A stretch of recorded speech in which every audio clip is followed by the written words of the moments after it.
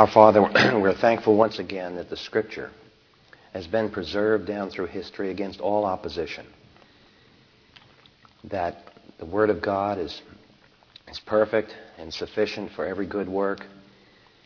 That within it is a complete exposition of your character, of the plan of salvation, of the great issues that we as creatures made in your image have to face every day of our life.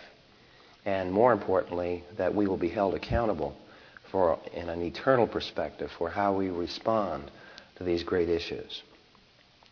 We ask now that your Holy Spirit illuminate our hearts through your grace shown to us in the person of your Son, the Lord Jesus Christ. Amen. We're in this section on the life of Christ on the birth, and we've had some interruptions here, so let me kind of review and also point out in the notes that are handed out tonight there's a mistake of heading.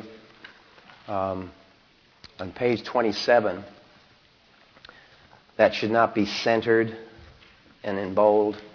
It should be just a paragraph heading, because unbeliefs need to reject the virgin birth on page 27 is a subtopic of the main topic on page 25, unbelieving responses.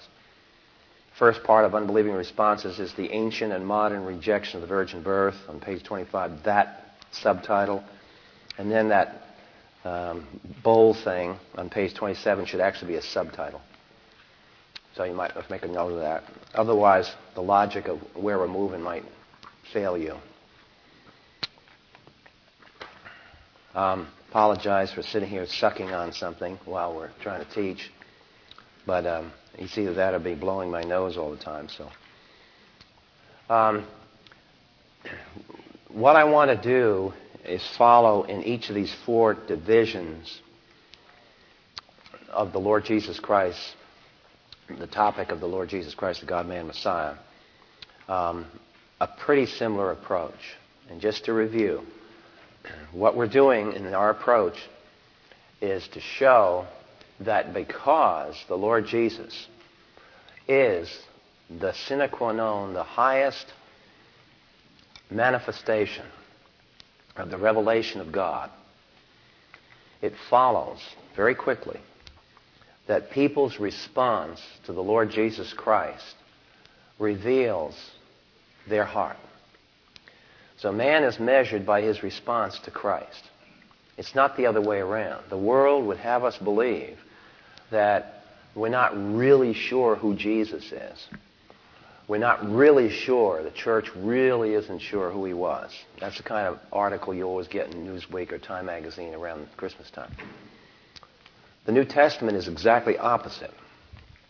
In the New Testament, we are very sure of who Jesus is. We're not really sure what men do with him. So, in the birth, what we've done in our notes, we've spent considerable time on page 20, page 21, page 22, of showing that the virgin birth is necessary to expositing who Jesus Christ is. The virgin birth is not a peripheral issue. The virgin birth of Christ in the 20th century and the first part of the 20th century came to be a very, very church-splitting, controversial issue. Well, we may get to that tonight. But the virgin birth is the essential historical event behind the advent of the God-man. We're talking here about God becoming man. The vehicle of that is the virgin birth. So that's why the virgin birth is not a subsidiary, secondary topic. It's what I'm doing here is what we've done for the last 3 or 4 years. I'm trying to link in your mind a doctrinal truth with a historical event to protect you against deception. Because if you learn Bible doctrine separated from its historical root, what you wind up with is just religious opinion. True truth is related to what happened in real history. And it will also protect you against assaults of unbelief, where those assaults come spouting Christian terminology, but denying these historic events, saying they're just peripheral, they're incidental, you don't really have to believe those. What we're trying to show you is that the Bible itself, this is not me, not the fundamentalist, the Bible itself insists that God acted in history. It's His arena. And if He says He did something, then He did something. So His works are open to historical observation. They're empirically verifiable in that sense of the word. So last time, since we're talking about the virgin birth as the anchor event for the truth that we're going to get into in the same chapter, the God-man truth, we're going to link, and I haven't got the slide overhead transparency made yet because I haven't thought it through all the way.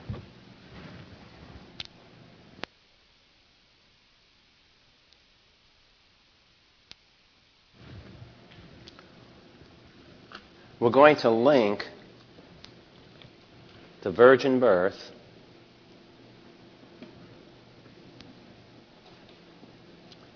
with a doctrine. And that doctrine has been known in church history as the doctrine of the hypostatic union. And the hypostatic union means the union of God and man in one person. Now, you talk about creation being incomprehensible. This is a tremendously difficult doctrine to get balanced correctly. But every heretic, every false cult denies the hypostatic union in some form or another. So it's a great litmus test. It's like a Geiger counter. It detects radioactivity in the environment. This detects theological radioactivity in the environment, theological decay. You watch how any group handles the doctrine of the hypostatic union, you'll know immediately whether they're on track or off track. So this is really essential stuff. So we're going to fortify why the virgin birth is so necessary to this doctrine. And in doing it, we're just simply continuing the same idea that we've developed earlier. Remember? The doctrine of God, man, and nature is linked to the creation event. It's also linked to the flood and the covenant that followed the flood. Redemption in the Old Testament is linked to the historical Exodus. So we're doing nothing different than what we've already been doing. We're just applying that same methodology to the New Testament. Now what we're going to do is we're showing that the virgin birth is part and parcel of the whole Scripture framework. And we studied so far that from the standpoint of prophecy, the virgin birth is a necessity. If Jesus Christ was not virgin born, as you look at the notes, you'll notice the two major passages in the Old Testament. Isaiah 7:14, page 21. That is a signal of the Messiah in the Old Testament. And it's Isaiah 7:14, we pointed out, speaks of the virgin. And in pagan religion, you have a lot of emphasis on the virgin. One of our constellations is called what? Virgo. So it's been around for centuries and centuries and centuries and thousands of years, so much so that when you sit in a modern college classroom, the professor will often tell you that the virgin birth of the New Testament is just another example of ancient thinking where they looked to this virgin birth deliverer. Well, we reverse that. What we say is that the ancient world did look to a virgin birth Savior, but it did so because they had been taught Genesis 3, the first occurrence there, and that had unfolded gradually through Noah, through Noah's sons, out into the various pagan people groups. So these stories became distorted, they became corrupted, but they had some of that original vocabulary in them. So the mere presence of the virgin stories, the virgin birth stories, is not a refutation of Scripture. It's a confirmation of Scripture. It's part of the early Noahic revelation that just simply hasn't gone away yet, or has been picked up and distorted.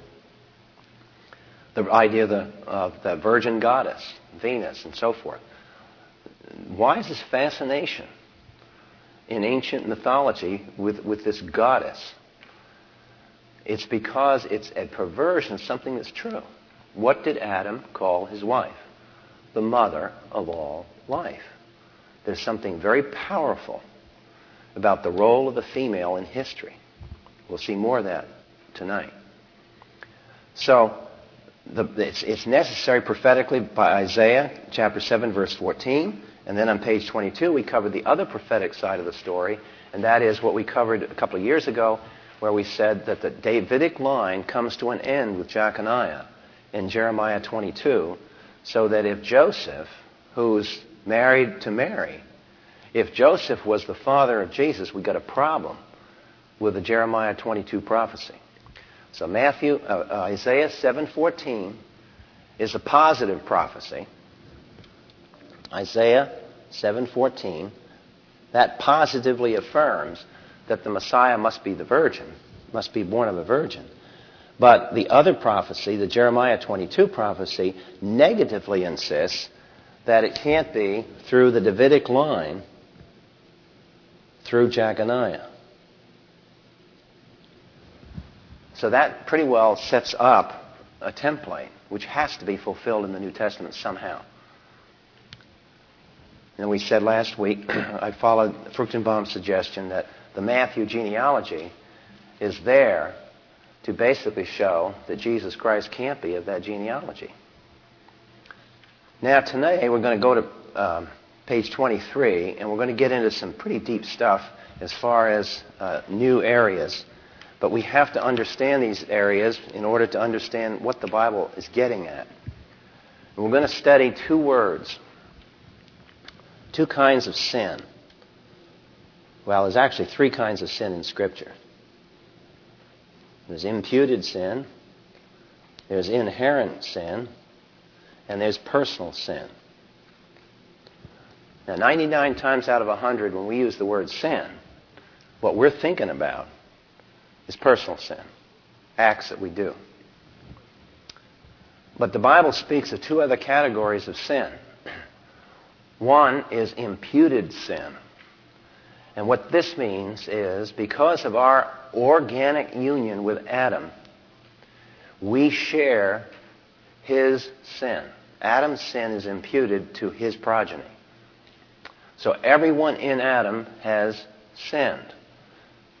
Now, I know the objection that, well, I was in the garden and that's unfair because, I wasn't there.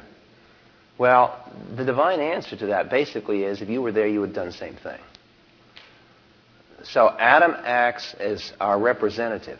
It's not altogether clear, all the details. It's just that the Bible says that somehow we're in union with Adam, and we share his destiny. So we share in his sin. So his sin is imputed to us, and it doesn't make any difference how many personal sins you did. You may have 1,852 in the last week. Doesn't affect your imputed sin. Imputed sin is yours by virtue of your birth, period. You don't have to do any personal sin to have imputed sin.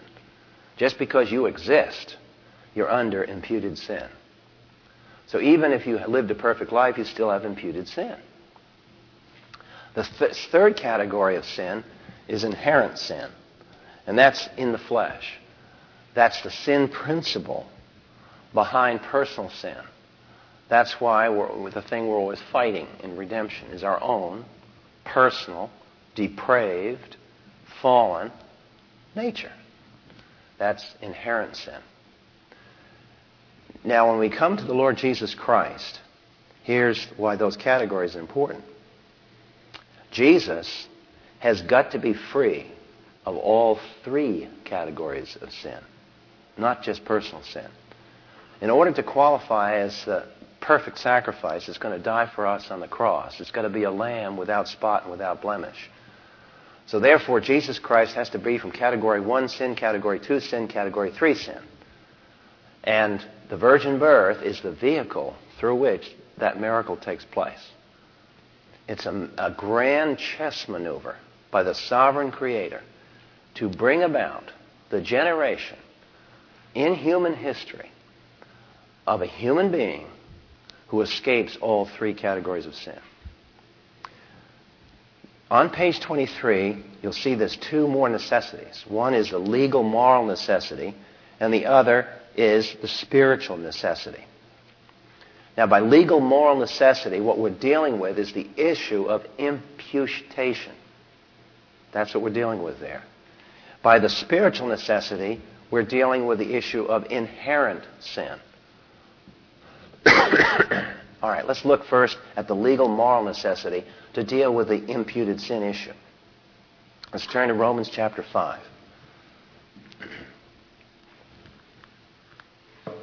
The Bible must be taken on its own terms. We cannot come to the Bible and wish it said something else and then force it. Can't force it. You've got to let the text speak. You can disagree with it. Perfectly free to disagree. But you have to give it a shot and try to understand it before you disagree. In Romans 5:12, therefore, just as through one man sin entered into the world, and death through sin, so death spread to all men because all sinned. Now let's watch the logic of this. This is Paul. He's talking about imputed sin. What was the curse in the garden? If you eat, what would happen? You're going to die. And there's various kinds of death. But you're going to die. So the issue to Adam was, if you go negative, you reject, then death to you. That's the issue. Now, once God said that, he can't retract it. That's the rule. That's the function. That's the name of the ball game. Well, Adam went ahead, of course, and sinned. Now, because he sinned, the death that comes upon him comes upon us all. And Paul, in verse 12 of Romans, says, sin entered into the world, and death entered into the world through sin. And so death spread to all men because all sinned. See, the argument is that we are dying right now because of imputed sin. When a baby is born, he begins to die. We all carry the death sentence. We're all under capital punishment. For what? Not our personal sin. We're under the capital punishment because of our sin in Adam. It's imputed sin that causes death. And that's why Paul says, death spread to all men because all sinned. For until the law, sin was in the world, but sin is not credited where there is no law. So it wasn't the violations of personal sin under the law that caused death. Death reigned from Adam until Moses. So it's pre-Torah. It's pre-law. Even over those who had not sinned in the likeness of the offense of Adam, who was a type of him who was to come. So his point is that death is a universal. And a universal effect in God's history has to have a universal cause. And there's only one universal cause you can find. The death sentence in the Garden of Eden. Now, how all this fits together, theologians have butted heads with this for centuries. We're not going to get into all the theological debates. That's a whole graduate course in historical theology. I'm just pointing out to you there's a whole vast area of specialized theology right here. It's just that for our purposes, to keep things practical and under control reasonably, we're going to say that it was necessary for Jesus Christ somehow to enter this world without becoming part of Adam.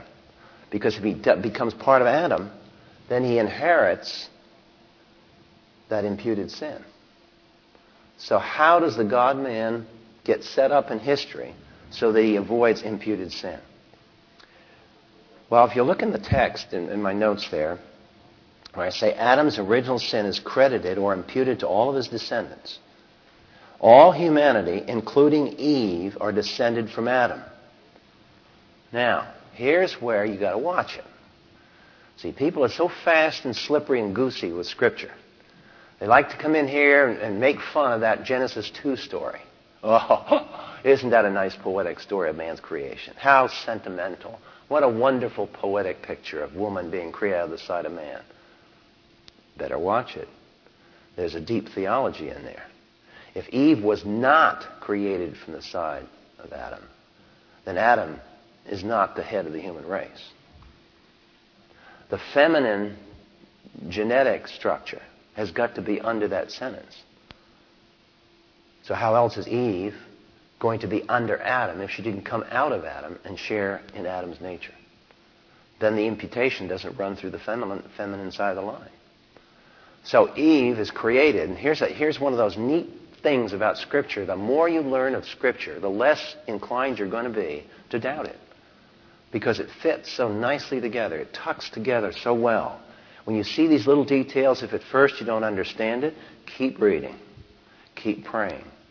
Keep asking the Lord to give you insight. It may be years later before it fits together for you. Don't worry about it. We have all eternity to talk about these things. But as you learn more of Scripture, you'll see these things dovetail to the point where nobody is going to shake your faith. Because you are so convinced. When God speaks, He speaks coherently from generation to generation. And when God works, He works consistently from century to century. This little episode right here isn't just sweet poetry. This is a very specific method and rule of created history. And Eve's generation out of the side of Adam is essential to that. Okay, following again in the notes. Another well-known biblical illustration of mankind's legal moral unity is in Hebrews chapter 7. So let's turn to Hebrews chapter 7. The idea of imputation was carried on not just with Adam, but it was carried on later in history.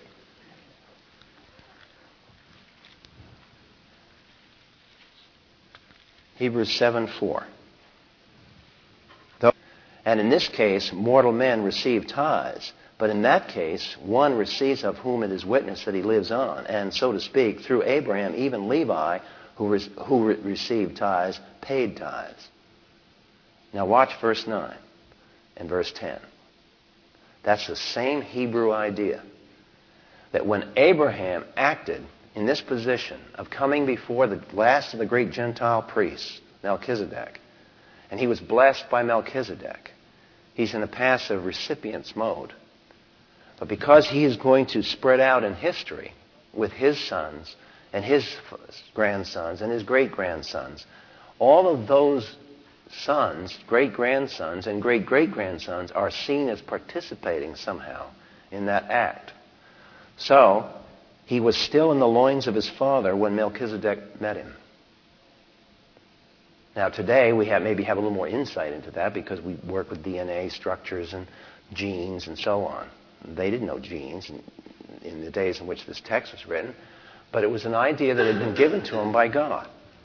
So whenever we have a point in history where a significant event is done, the physical descendants of that somehow share in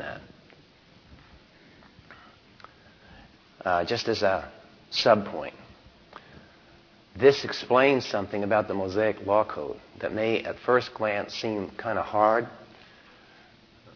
There's a passage in the Ten Commandments where God says, I visit the sins of the fathers unto the third and fourth generation of them that hate me. And you say, well, why does he do that?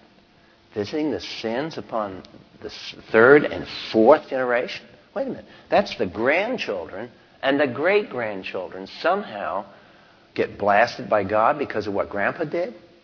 What's going on there? Well, to make a long story short, what's happening is that families have different sin patterns. Your family has a sin pattern, my family has a sin pattern, and we either fight it, we redeem it, and we become Christians, or as non-Christians, we develop it. And we come into this world inheriting these things. Maybe it's partly environment because, remember, 3 and 4 generations are the kind that lived in the tents in the desert. They lived close to one another. So Grandpa and Grandma had quite an influence here, all the way down to the third and fourth generation. They weren't ruptured families like we have, or geographically distributed families like we have. So in that sense, there's a solidarity in family. We could go into all kinds of things. All I want to do here is to show you that the Bible takes seriously genealogies. And the most serious thing of all is the ultimate genealogy of all of us, tracing our lineage back to a man who acted as our representative at a point in time when he said no to God. I will go my own independent way, and I'm taking my descendants with me. We are his descendants. And God said, the moment you do that, Adam, you are going to die. And your entire race is going to die. And we're dying. We share what happened at that moment. Now, if you'll continue in the notes on page 23, the legal moral unity appears to be caused by only the father and not the mother of a child. In Hebrews 7, this unity is a feature involving only the males, Levi and Abraham, not their wives. Imputed sin seems to be credited through the father alone. Evidently, God hadn't studied modern sociology to realize that that is a gender bias. The virgin birth, therefore, involving only Mary, not Joseph, avoids the imputation of sin to Jesus Christ. Jesus thus acquired true humanity from his earthly mother without acquiring imputed sin from any earthly father. The virgin birth is required for reasons quite apart from the New Testament announcements.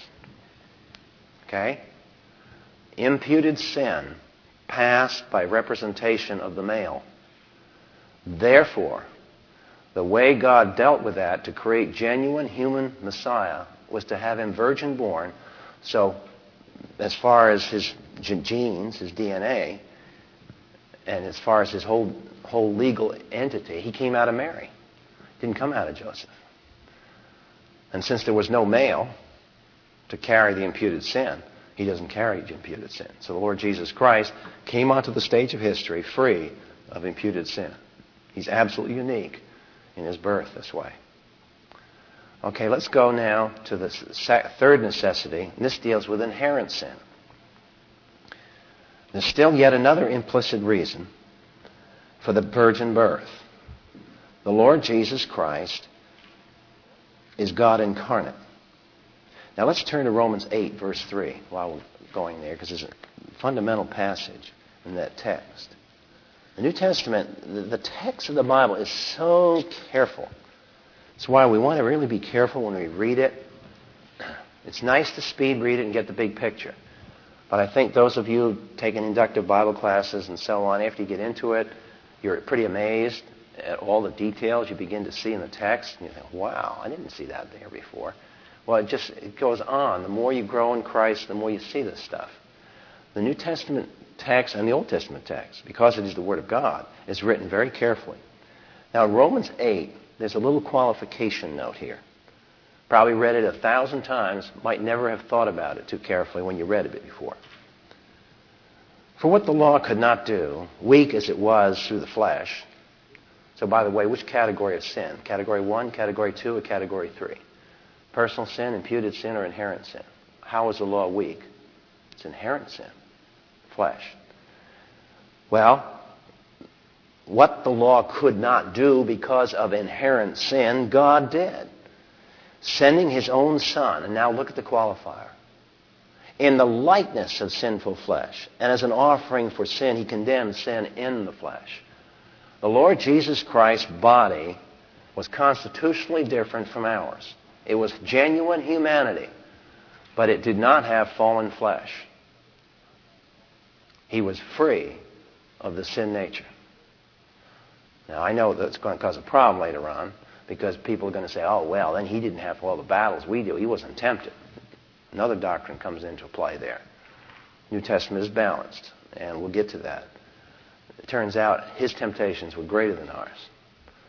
And we'll see why when we get into the doctrine of the impeccability of Christ.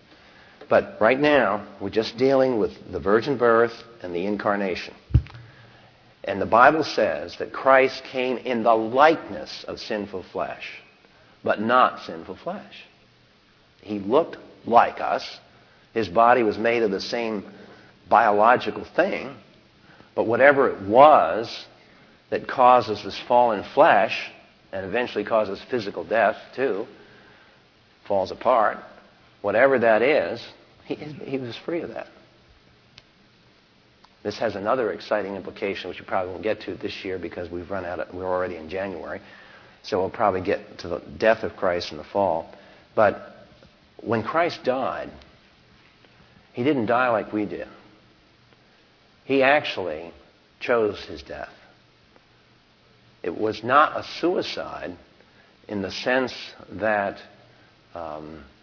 suicide is a sinful rebellion against God's sovereignty in my life. But it was an offering of his body before God. And it was a choice to die. Because had he not done that, he could have gone living forever. Didn't have the death sentence on him.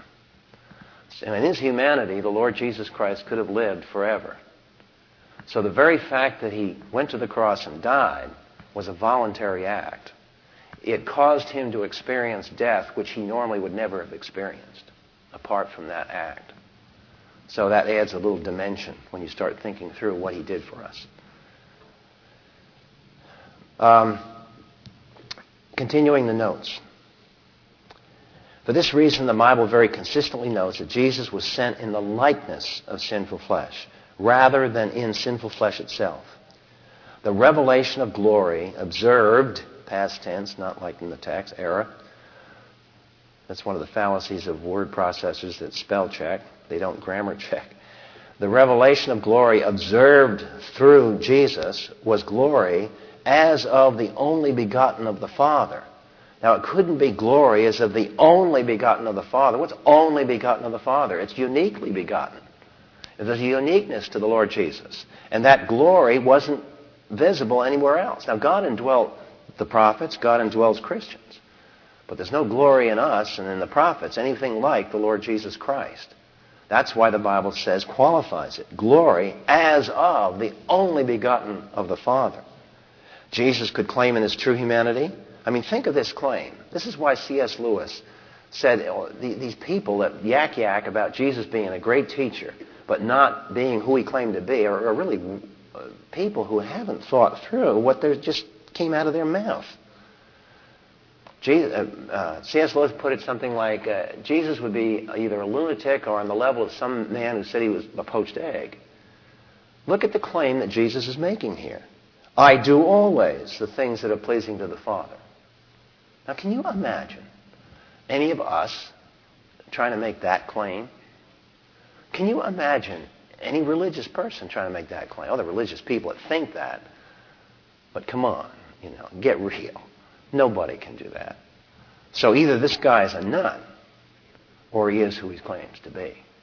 And people who say Jesus I believe he's a good teacher. No, I believe he's a liar. If you don't accept his deity, and you don't accept the salvation story, and you sit there and tell me you believe the teacher, I think you're screwed up. You better be just honest and say, no, Jesus was a liar. That's all. He's an imposter. Or this text was created by the church centuries later or something. Jesus could claim, I do always the things. That's his claim to perfection, to moral perfection. Jesus Christ, having a sinless, though genuine humanity, could qualify as a sacrificial lamb without spot, without blemish. Remember in the Old Testament, they had to have a lamb without blemish? Why do they keep doing that? To set up the category of thinking in people, so that believers would be equipped so that when the real lamb came, all the mental categories, all the logic, all the thought forms were in place so we could interpret this guy. Now we understand why they went to a lamb without spot. Because Jesus Christ had to go to the cross without any sin. Because if he had any sin, he would have had to pay for his own sin. He can't be a substitutionary atonement for us if he himself has his own sin to deal with. So all three categories of sin. Now, on page 24, there follows a speculation. And I offer this as a speculation. It's not part of the theology. But I think it's an intriguing speculation. And I think Dr. Custance, who is a godly Canadian physiologist, has some interesting insights here, biologically. And I think it well may be true. The exact problem is how Jesus could gain true humanity without the indwelling sin nature, inherent sin, to be distinguished from the previously mentioned imputed sin. The Canadian physiologist Arthur Custance has produced a fascinating study of the transmission of inherent sin from Adam to all humanity. He points out that the prophecy in Genesis 3:15 speaks of the seed of the woman, not the seed of Adam, which is a strange usage for the word seed. See, the word seed here in the Greek is translated as sperma. Now, when does females produce sperm? But that's the text. The text says that. The sperm of the woman. Now, what on earth is that? He utilizes modern anatomical research that points to the conditional immortality of the female ova. Now, let's follow him here. This guy's not ignorant of human anatomy. He worked on it for 35 years. The seed of the woman is the only remnant that has retained the original immortality possessed by our first parents. By contrast, the seed of man and the body cells of both the man and the woman have been mortalized. Let me draw a diagram. You don't have the book, and it's out of print, I think. So let me draw a diagram that he uses to explain this. The idea is that we have what I call germplasm, that's older biological terms for all the information, all the biological structures that are necessary to make a baby. And after this germplasm multiplies, you get specialized cells out here called body cells. But something happens here. At some point in the biological development, a miraculous thing occurs. That cells that have all the information in them suddenly produce cells that are specialists, that are going to make an ear, going to make a leg, going to make a fingernail. But the cells that those cells came from weren't. They were general cells. They could have made anything. One of those massively complicated things that God has built in, and we just take it for granted, never even, chance did it all. Somebody rolled the dice or something. So what Custance is arguing is that the seed of man and the body cells of both man and woman have been mortalized. So let's draw two. Let's draw the female, germ, and body, male, germ. This would be the sperm and the ovum, body. Now what Custance is arguing for is that the body cells of both the male and the female, let's just male, female, these have all been mortalized. Death, or whatever this thing is in us, has thoroughly dominated all this body. Now he's going to argue on the basis of biological evidence that the male sperm has also been contaminated, but that the female ova isn't. Let's follow him. Even the seed of the woman is fatally poisoned by fusion with a male seed. However, this poison affects only that portion of the woman's seed which will develop into body cells. The remainder of her seed continues to form the immortal stream of germplasm. Only if an ovum from this germplasm reservoir can be fertilized by some means not natural to man can a body with the original endowment of potential immortality be recovered again. Since the sin nature is transmitted from the moment of conception, a supernatural intervention is required for the seed of the woman to produce fruit independent of fallen man. So what he is arguing, and if he's correct, is that when Eve was the mother of all living, she really was. And down through Jewish history, you was here, Jewish families was raised in Q&A, and I just don't have that knowledge in Orthodox Judaism to confirm or disconfirm it. The idea that Jewish women would look forward to being the mother of the Messiah. It was constantly in the culture that would have been the greatest thing she could have as a woman, is to be the mother of the Messiah. So that, coupled with the fact that Adam called his wife Eva, what Custance is arguing is that this ovum here goes on and on from mother to daughter, down through history. And it's a sort of a setup so that it can be used on down through history when God chooses the moment to use it. When the fullness of the time comes, the Holy Spirit comes upon a young Jewish teenager, and he takes advantage of this, so to speak, this mechanism that's been preset to go off under a supernatural intervention, under an unnatural intervention. So that's a speculation of a godly physiologist, and I offer it just as that. Now, for something more scripturally based, turn to Psalm 139 a moment. This is a central reference to the fetus. This is a central passage in the Bible on what happens in the womb.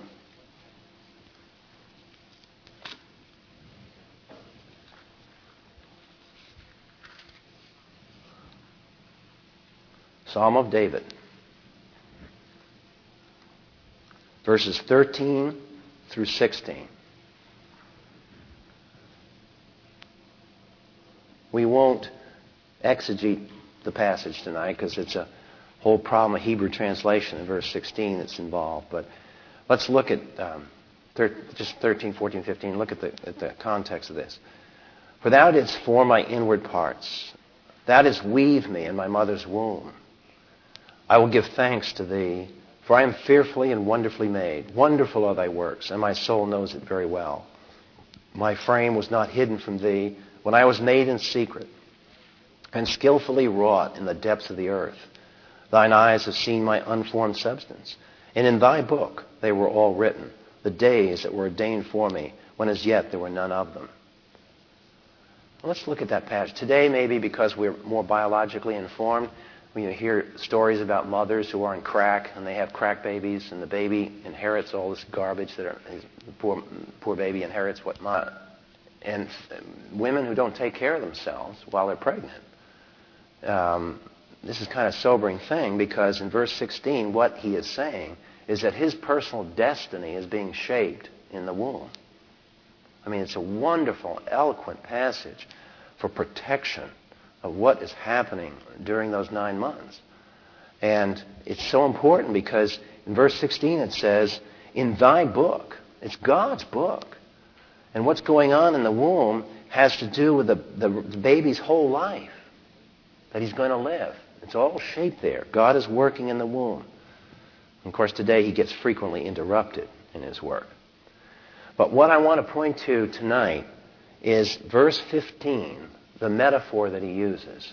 And it's a conscious memory of Genesis chapter 2. Remember in Genesis chapter 2, how did God make Adam? Let's remember that passage. What did he do first? He reached down into the...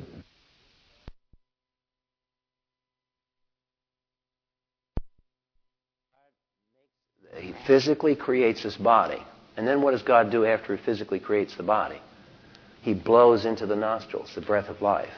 And the third thing that happens, he becomes a nephesh. He becomes a living person. So it's the material part of man, the immaterial part of man, wedded together, becomes a person. But it was done in the garden.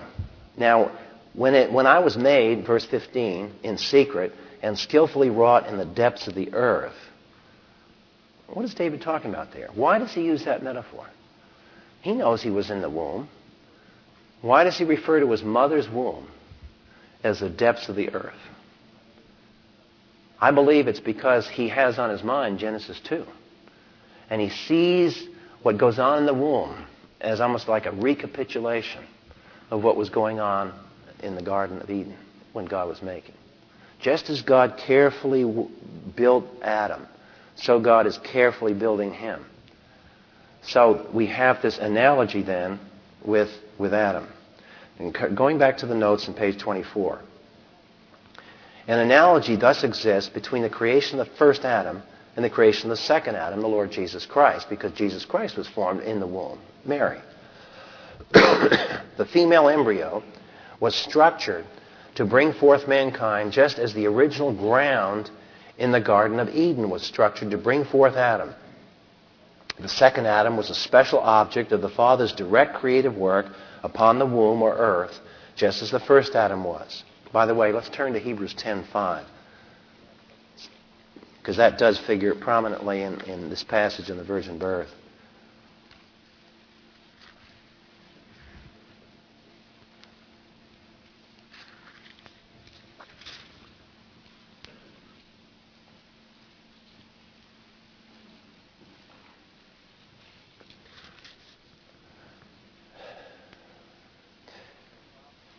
This is a prophecy out of the Old Testament that's messianic.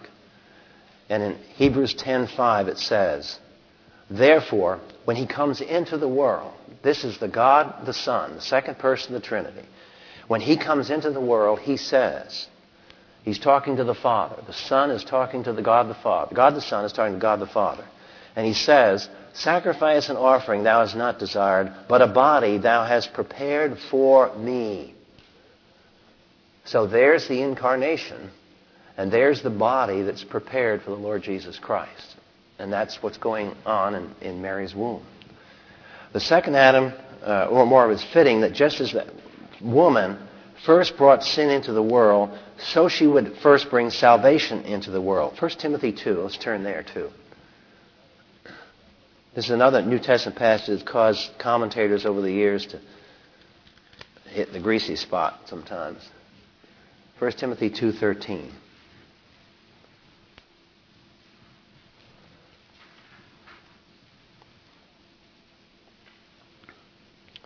I notice the NASV translation takes one of the two possible interpretations.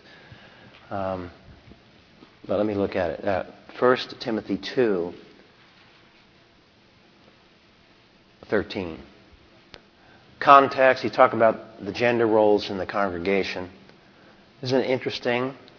Quote, practical issue. And then all of a sudden he goes back to the Genesis narrative. To deal with a practical issue? Yeah, that's right.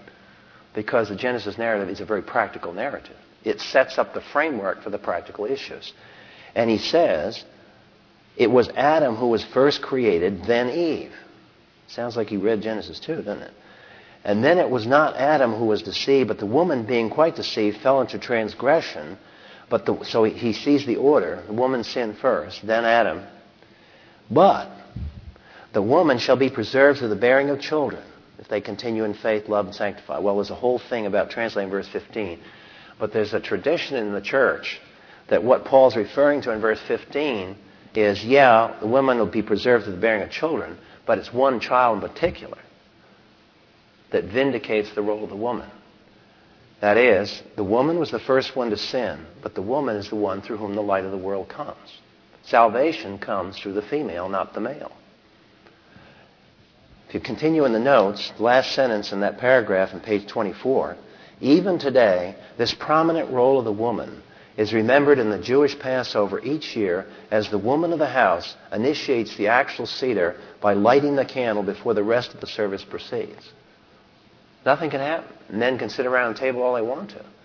But according to the liturgy, it has to be a woman of the house that lights the candle. Then and only then does the rest of the Passover proceed.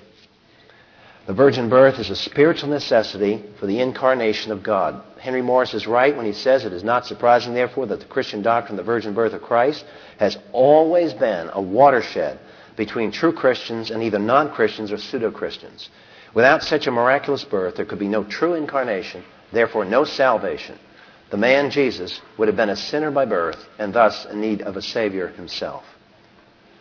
Now, what we're going to do, we'll just introduce it tonight. We want to follow the method. Remember I told you the method I'm following? We've outlined the positive side of this act, the virgin birth, the incarnation. Now what we're going to study is the reactions to that. And on page 25, it's the Jewish reaction. And then on page 26 is the Gentile reaction. We only have time tonight to look at the Jewish reaction. But whether it's the Jewish or the Gentile, it both precedes and illustrates the presupposition of unbelief. That believers will come to something like the virgin birth and accept it. The non-Christian comes to a thing like the virgin birth and he gets all hot under the collar about it and rejects it. Why? Same virgin birth. But the virgin birth claim is being interpreted through one grid over here and another grid over here. And here's where we're going to see presuppositional apologetics come out. Ancient Jewish rejection. The Jews had to deal with this. The virgin birth claim was being made. Turn to John 8:41, and you'll see how apparently they were already doing this at the time of the Lord Jesus.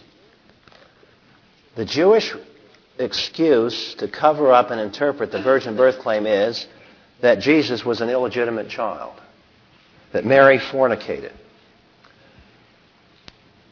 See, you can't be nice about this. The Bible is quite brutal. It forces you to take a position. Now, people don't like to take positions. People don't like this. But the Bible backs you into a corner. You've got to say it was a virgin birth and Mary fornicated. In John 8:41, this is a hint. Many exegetical scholars have seen this as sort of an insinuation. It's one of these angry discourses between Jesus and the Jews. And he says, you're doing the deeds of your father. In other words, you're murderers. Not nice. This is the gentle Jesus operating, by the way, in John 8. They said unto him, we weren't born of fornication. Now, where did they get that one from? See, it's an insinuation that this was on the street. This is the talk in the street. And Jesus had to deal with that all of his life. That you're a bastard. You're an illegitimate child. And I give you on the notes, page 25, Jewish authorities to show you that this was a part of Jewish tradition. Halfway down, Joseph Klausner, a Jewish scholar, writes of the Mishnaic section. Mishnah is a book, a compilation of writings of Jews from the general New Testament period. That Jesus is here referred to seems beyond all doubt. Klausner notes that throughout the Jewish Talmud, including its Mishnaic section, Jesus is known as Yeshu ben Pentera, Jesus the son of Pendera, a title which may refer to Mary's alleged paramour or to the virgin birth claim itself. The virgin in Greek is Parthenos. Another Talmudic scholar, Herbert Danby, summarizes the entire Talmudic reference to the virgin birth claim. A Yeshu, see, that's Jesus' name, Jesus, Yeshu, called Natsri, so son of Stata or son of Pandera, was born out of wedlock. His mother was called Miriam. She was a woman's hairdresser. The word here is Magdala, a pun on the name Magdalene, so they confused Mary Magdalene with Mary, the mother of Jesus. Two different women, by the way. Her husband was Pappus, the son of Yehuda. They at least got that right. He was of the Judaic line.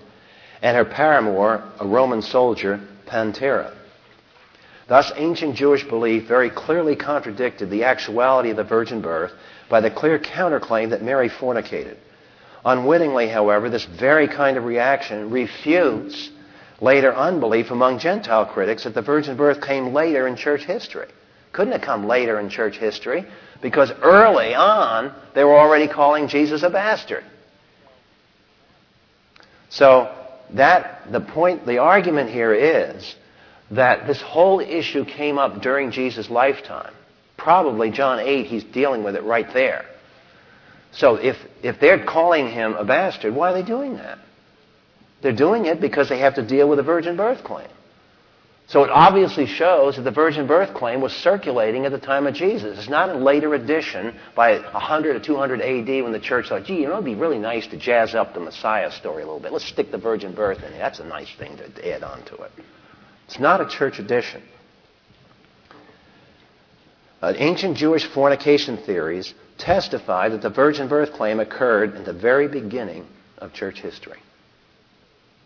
Okay, next week we'll deal with the Gentile rejection, and we want to look now, because we're going to see light and darkness. Remember Jesus said, who do you say I am? We're getting a clear answer here. A lot of people call him a bastard. That's who they said he was. So the point we want to see is why. Let's examine as the forces of evil begin to react to the Lord Jesus Christ. We're going to do a little anatomy. We're going to cut it open and see what kind of pussy mess we get up out of unbelief. We want to look at it in its ugliness and see, because that is an expose of the human heart. And Jesus reveals the human heart by virtue of how the human heart in its depravity responds to him. Father, we thank you for these scriptures and for the light your Son has given in history. We sit back and we realize all the intricacies involved in human biological reproduction and how you created humanity to be a vehicle for the incarnation. You created the hairs on our head, our 5 fingers on each hand, our toes, our feet, our eyes, our ears, our body, because that was the form you chose to be the greatest revelation of your being. And we thank you that we can sit here tonight and just contemplate who you are and give you thanks and begin to adore you properly for your great and magnificent work, not only in creation, but in coming into the incarnation that you may die for our sins, and that you engineered this in a most miraculous and stunning way, intruding into a sinful world and generating a genuine man-savior who would be free from all 3 categories of sin. We thank you for so great salvation, for that's all we can do is thank you, because we cannot add to it, we cannot subtract from it, and we cannot twist or pervert it. We can only accept it as a gift by faith in your Son. Amen.